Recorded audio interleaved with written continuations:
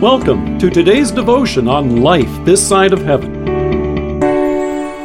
The Word of God from Philippians chapter 4, verse 4. Rejoice in the Lord always. I will say it again, rejoice. Let your gentleness be evident to all. The Lord is near. Bah humbug!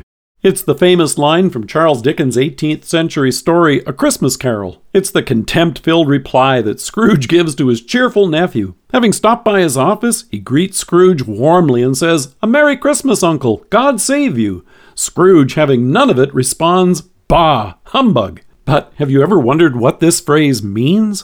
Humbugs are a traditional hard candy that's popular at this time of the year in countries of the British Commonwealth. My dad used to love them. But that's not what Scrooge is referring to in this reply. He wasn't simply giving voice to his distaste for the holiday, it was much more. Humbug was a phrase used to describe a fraud, a lie, a hoax.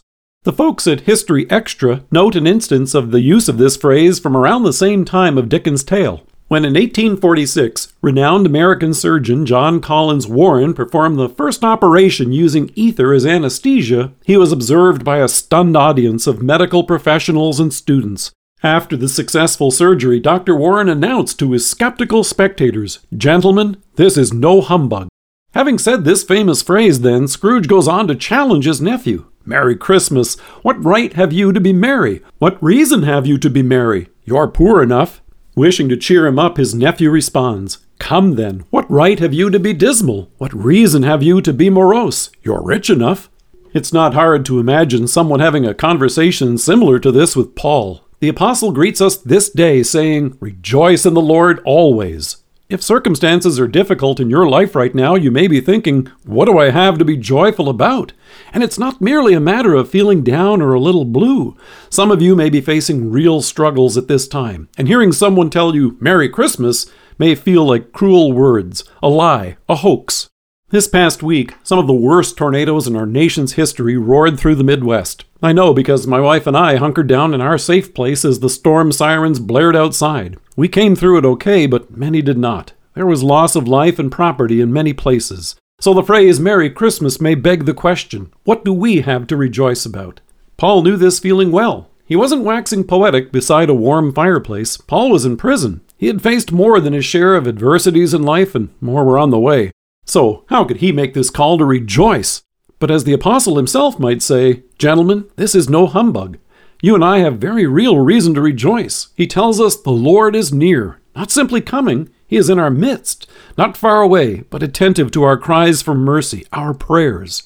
Here is the one who has taken our sins and sorrows upon himself and carried them all to the cross so that you and I could have forgiveness of sins, life and salvation. And this is no lie, no hoax, no fake merriment of the season. Dickens' nephew was right to remind his uncle that we are rich enough, in fact beyond rich. As David reminds us in Psalm 23, "My cup overflows. Surely goodness and love will follow me all the days of my life, and I will dwell in the house of the Lord forever." Whatever circumstances you and I face now, he is with us, and we shall be with him forever in paradise. So Paul reminds us, "Let your gentleness be evident to all. The Lord is near." As Peter puts it, always be prepared to give an answer to everyone who asks you to give the reason for the hope you have. But do this with gentleness.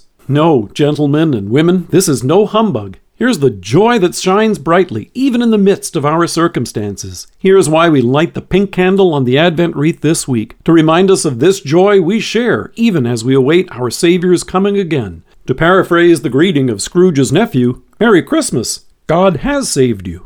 Let us pray. Savior, thank you for the real joy that has come with your eternal salvation. Amen.